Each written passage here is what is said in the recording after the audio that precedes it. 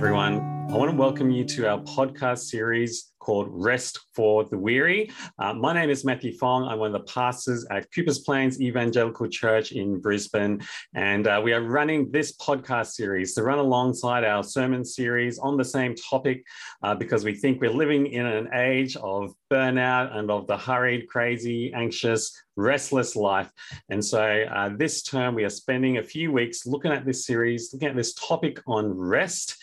And so as part of that, we wanted to actually run a podcast to really wrestle with some of the nitty gritty, the practical things of everyday life. And what it means to be trying to find rest. And as part of that, we're going to have a series of guests come and join us on our podcast. And so with that, I want to introduce us to Dr. Elisa Sia. She's a GP with a special interest in mental health and counselling. And she's very kindly agreed to come and join us on the podcast. So Elisa, welcome. Hello, thanks for having me. It's great to be here.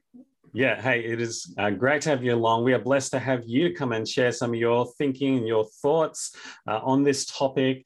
On our very first talk last Sunday, we did look at the whole topic of creation. We look at Genesis chapter 1 and 2, and we see how God creates the world and creates us as physical beings. And so, we're going to be talking about the things of what it means to be a created physical being with Dr. Sia, who's a GP. So I think she's going to have plenty interesting things.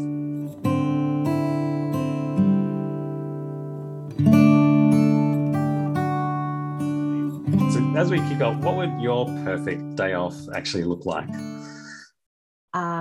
Well, in Queensland and Brisbane, we're really blessed with great weather. So any chance I get, I like to go out for hikes. So if the weather's great, I'll want to do that. But if it happens to be raining, which it does do as well here, then I'd love to stay in and read a good book that I've got on my to-read list.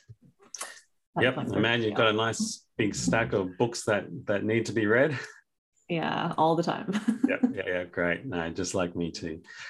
Hey, look, we wanted to talk about the rest and the human body and what it means to be, God creates us out of dust. He creates us as a physical being, an embodied being, might be another way of talking about that. I mean, just tell us a little bit about that from your perspective. How does that actually shape the way we think about ourselves and particularly how we think about rest and our bodies? I think that with, I guess in my work, we do tend to focus in medicine and healthcare a lot about the physical aspects so there's like the outer aspect of ourselves. But there is also this inner aspect that we have, we know is part of the human being. And obviously recently there's a lot of interest in supporting and sustaining mental health being an inner aspect. But I think what the Bible also enriches our view of the inner aspect is that we also have a heart or a soul or a spirit, are other terms in the Bible. While mental health can start touching on those aspects of the heart, it may not be as deep and as rich as what the Bible can give to us. So from my perspective, I think it does enrich my my work, because I think about how the heart can change and affect emotions, how we think, and as well as how we behave and act with our bodies, and what we do, some behaviors that we would see as being healthy or unhealthy. We are complex beings, so we're both bodies and souls, I guess, is the easiest way to summarize it. So I guess that's one aspect. Yes, in a sense, we don't kind of think of my body as something separate and my heart and my motivations or my mind as just all separate things. But in a way, is a kind of way of saying that they're all integrated, they're all kind of interact with each other. Definitely the Bible supports that view too, but in mental health research, but also just physical health research, we see that all these parts are interrelated and interconnected. So you can't really separate out the body from the mind. And yeah, the heart or the soul is part of that as well. So yeah, a good summary would be that we're interrelated, we're complex, we're intricate beings, we're created that way. Yeah, so in a sense, as we focus particularly on the body today, we're not really kind of just saying, you can separate that out, isn't it? It is that our bodies will affect the way we think and feel, and might even reflect and affect our own godliness as well. Would that be a true, fair statement? Yeah, I think it's just important to, sort of think of the body as like the landscape. So I guess being a lover of the outdoors, and you think about a beautiful scenery, there's the backdrop, but there's also what's in the foreground. So I guess like what happens in your body, whether you're healthy or unhealthy, can give us the context in which the inner aspect of our selves will be informed. So it's sort of like the body carries out what is inside the inner aspect. So in the heart is described in the Bible as being thinking, as well as feeling, and as well as willing, or with motivations and intentions and desires. So being the hidden part, that's the seat in the heart. But I guess the body, you could say is the instrument in which out of the overflow of the heart we would see on the outside. So they can carry out what the heart is functioning. So I guess that's how I would liken it to, as an analogy, maybe, if that's helpful. Yeah. So when we're talking about our bodies and what we do with it, in some ways, that is an indication of what's going on inside us as well, what we're thinking, feeling from the heart. Yeah, and it can also inform, I guess, what the desires of the heart would be, or what the thoughts and motivations are. For example, if you really had were sick with the common cold, it's a lot easier to feel discouraged, so feeling sad, or just feeling more down in your spirit, even that can affect you as a whole being, even though the illness is not very serious. It can still affect your how your heart is responding. And likewise, if you have a mental illness, that can also affect, I guess, how your heart will respond based on how that part of yourself is functioning. Knowing that we live in a sinful, fallen world, we do experience fallenness in our bodies as well as our minds, and the heart can respond to either in a godly way or in an ungodly way as well. Yeah, great. Hey, so let's talk about the body, and particularly about what it means to steward our bodies well, particularly as that interacts and integrates with the whole of our being. From a doctor's perspective, obviously there's a good amount of crossover with that. But what are some of the general things that we should be thinking about in terms of, if we're wanting to, in a godly way, steward our bodies, the things that we've been given by God and with the way that we've been created? What are some of the things that we should be thinking about? Yeah, my one of my GP supervisors, she taught me about thinking of a three-legged table or stool. So the foundation of good mental health is sleep, eating well, and moving well. So sleep, diet, exercise. So you could consider that as being like a good tripod, establishing a good foundation for stewarding our bodies well. So God's created us to need to sleep for a third of the day, approximately, 7 to 9 hours for adults. And it, of course, it varies with children and older adults. But generally, it's a good idea to get at least 7 and up to 9 hours for an adult. And I think it's also quite wonderful that we have to do that. Like we're forced to, and it's a good thing. So you want to have good quality sleep as well.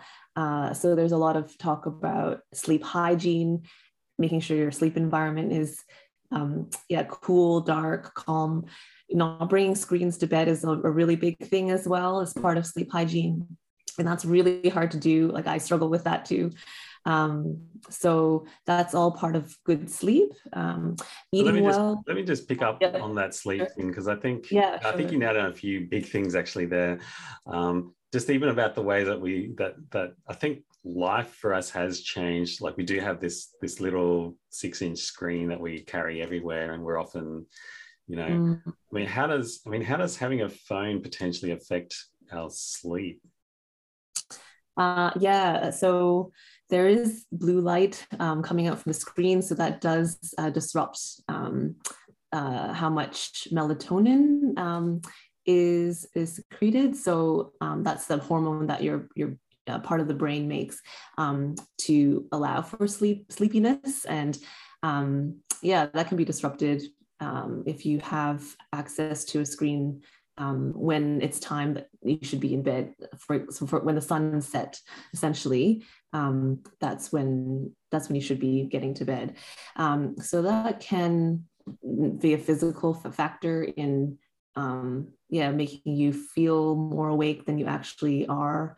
It's sort of like fooling our brain into thinking that it's still daytime when it's not, almost. Is that sort of the thing? And just delays your sleep cycle in a sense. Getting to sleep on time in order to get adequate sleep. So yes, that's one aspect. Yeah, I mean, it's sort of one of those funny things that, again, we don't maybe think about it, kind of go, well, maybe sleep might actually play a role in our godliness and actually getting appropriate sleep and good quality sleep. Because by the sounds of it, you're saying like a lot of us don't get good quality sleep because of too much blue light, that sort of thing. Are there other things just in modern day life that are potentially affecting our health along those same lines? I think the phone is probably the biggest one, because you essentially can bring work home, and I think there's a flow-on effect too. Like if you're sleepy one night, it usually leads to another night of less sleep, and it can become a cycle, and you can fall into a rut. So you kind of get into a rhythm of and a pattern of poor sleep, or checking your emails before bed. And I think for our minds and our hearts as well, it's also setting up maybe unhealthy or less helpful pattern. That blurring of lines between work in an office and work at home, I think is part of that, being that the phone is the device that allows you to bring work everywhere. It's like switching your work brain on at 10 o'clock at night, isn't it? I mean, it's not quite conducive to good, healthy sleep patterns, is it? Mm-hmm. Do you have any suggestions? Do you have any suggestions in terms of just practical things that we can be doing with our phones just to try and combat that tendency? Well, you could leave it outside the room. I don't do that, to be honest, but just consciously putting it away. I read about suggestions to put in a separate box or somewhere that's actually harder to access. But it would take some form of self-discipline, an alarm maybe, just be an audio cue. That's what I do, say that this is time to put the phone down. But it's really difficult to be consistent. So if you feel that you're in a rut, try to interrupt the cycle. That's what I would say. Yeah, I mean, that's actually something I tried recently on holiday. It's just, we were away from home, and I had my phone plugged in outside, and I would just remember noticing just how habituated I am to just waking up, rolling over, and just the first thing you do is just grab Yeah. the phone. And Yeah. it's just kind of this, and I was grasping, it wasn't there, and I was going, just had that realization of, wow, yeah. I mean, it's just so become a part of my life that I just automatically go and grab for it first thing in the morning, which kind of said something. Mm. So yeah, I think there's definitely something to work in some practical things around, trying to set limits and boundaries on that little device, isn't it? Mm-hmm. Now you mentioned diet as well. I mean, that's another area that, again, Christians again may not automatically kind of think of as being something really important, and yet they're saying, again, diet's one of the three pillars, or the three legs of the chair. I mean, just tell us briefly about that. Well, I just caution on like overemphasizing too much of any of these things too. So there's a huge, in our culture, there's a huge emphasis on eating like well, and there's so many diets out there. So I think it's more just about moderation.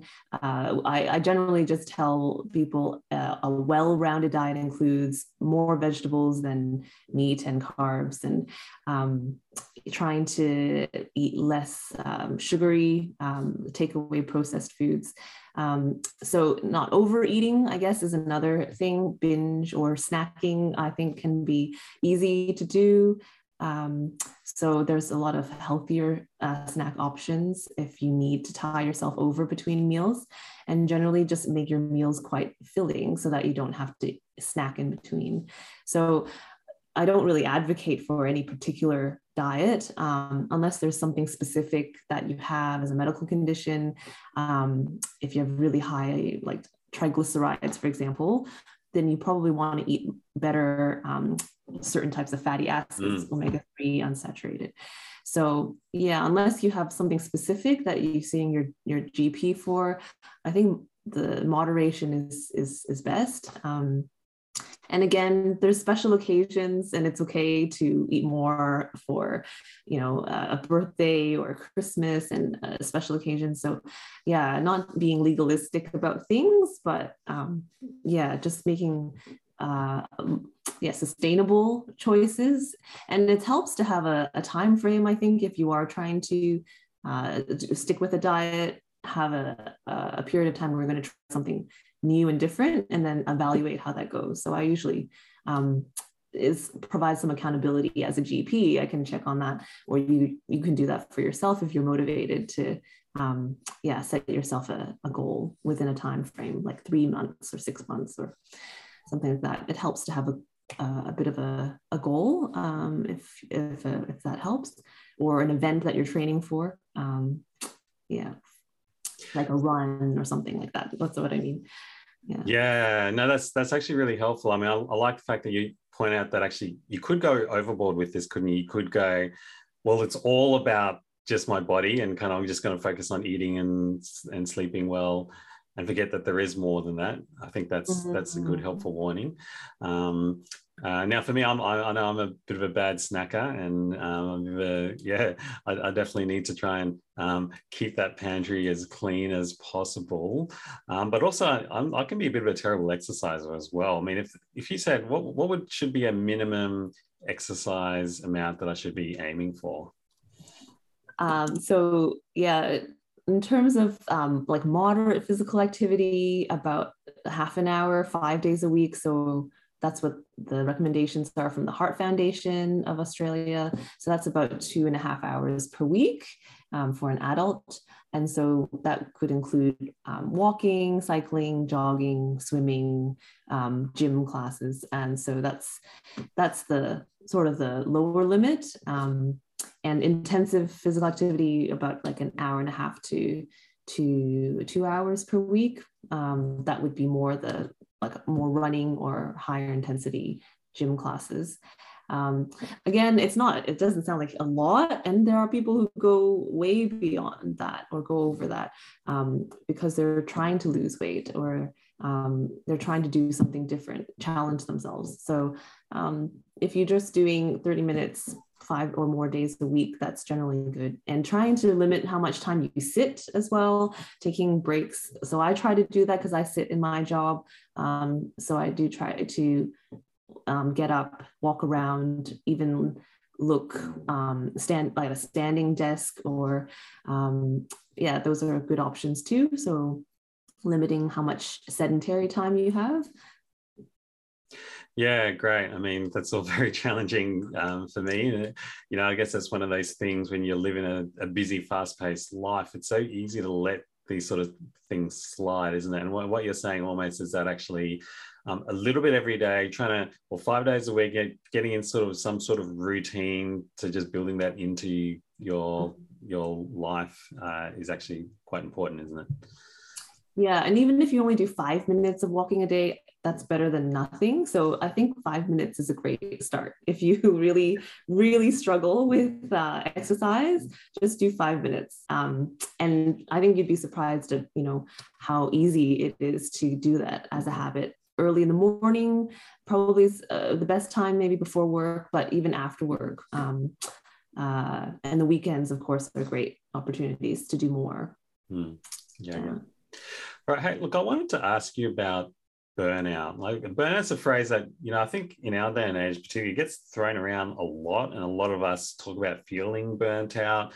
So I want to ask you, actually, as a GP, is burnout a real thing? What is it? And, what should be the things that we should be looking out for? Yeah, so interestingly, the World Health Organization has listed it as an occupational syndrome, burnout, but it's actually not in the diagnostic manual for mental health conditions yet. So it is being researched and has been studied in Australia recently.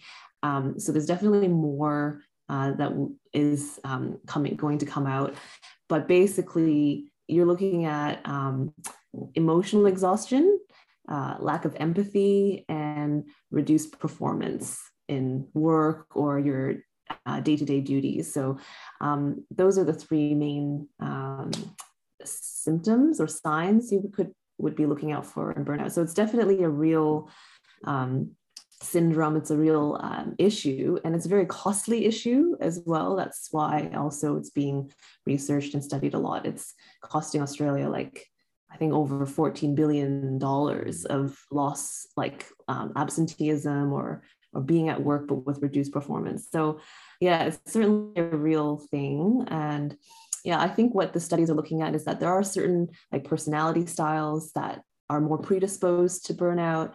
But you can certainly look out for signs of that.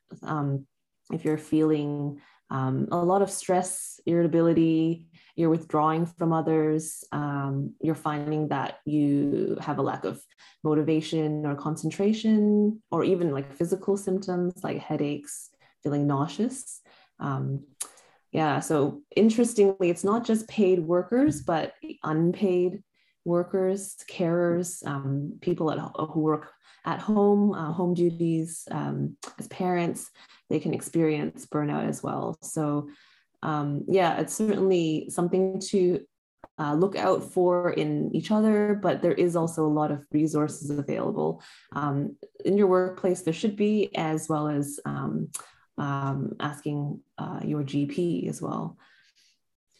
Yeah, so when we say it's sort of a thing in which we've gone so far, we're talking about rest and good health and good stewardship of our bodies. It's sort of like the extreme end where we've just pushed or been pushed. We've either pushed ourselves or been pushed so hard that actually, the legs have started to fall off and the car is just spluttering and breaking down, and we're seeing that play out across our life. Is that sort of a fair way of describing it? I mean, that's why I kind of... I think so. And trying to sort of staying up on our phones, we're trying to push the limits, but to a point that it is affecting your relationships and work.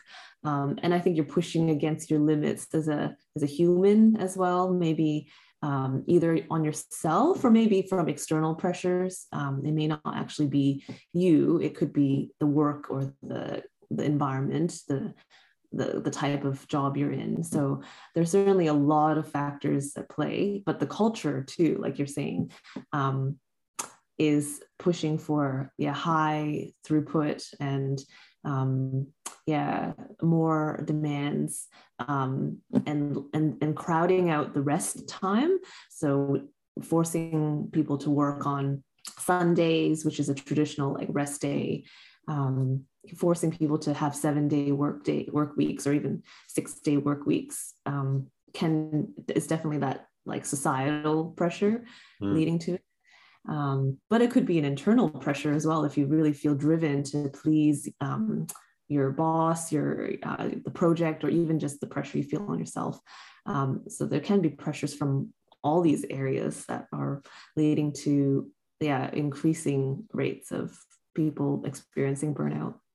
So it's helpful to evaluate and seek help and talk to someone if you feel like you are experiencing any of those symptoms.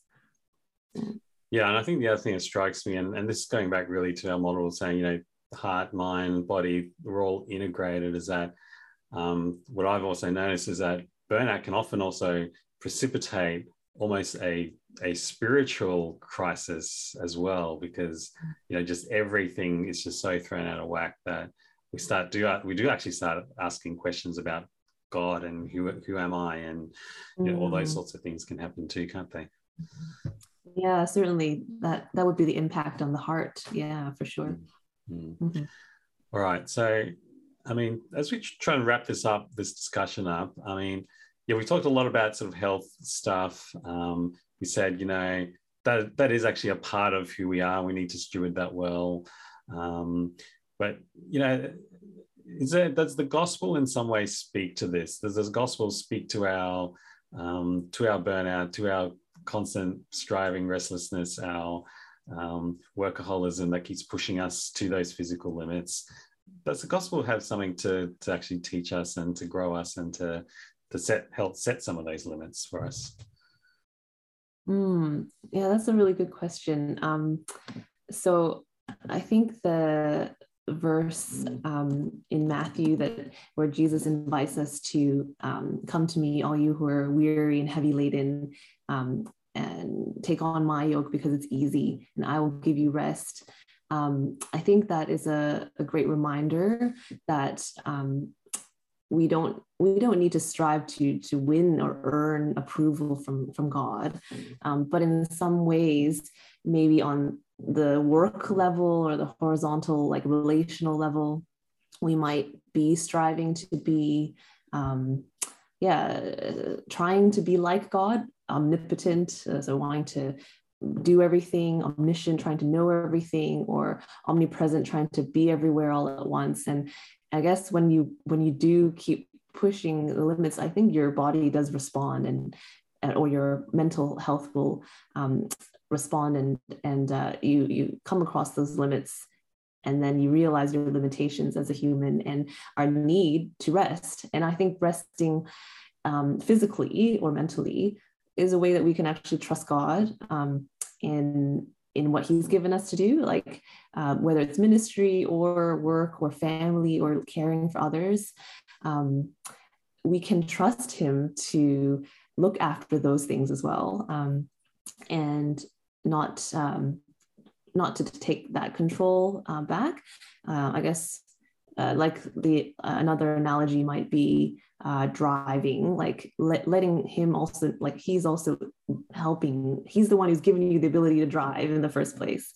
So entrust him that you can keep going on the journey. And with the fuel tank, maybe just keep it going with that analogy. We do need to refuel at times and rest physically, mentally, spiritually as well. There's a lot of different forms of rest that we can take in. So even just like creatively taking time out of work, that's a form of rest because you're doing something a little bit different. I think those are all ways in which we can worship God as well. So I think we can see rest as a way to trust God and as well to worship him. Yeah. Well, hey, Lisa, I think this has been just a really stimulating discussion. So, I love just looking and thinking about the body, thinking about our spiritual life, our hearts, and thinking about the gospel as well, how that actually can keep shaping and growing us in this way. So, I want to say thanks for coming on again to our podcast. We'll have some more series, some more topics, interesting topics like this to come up as well.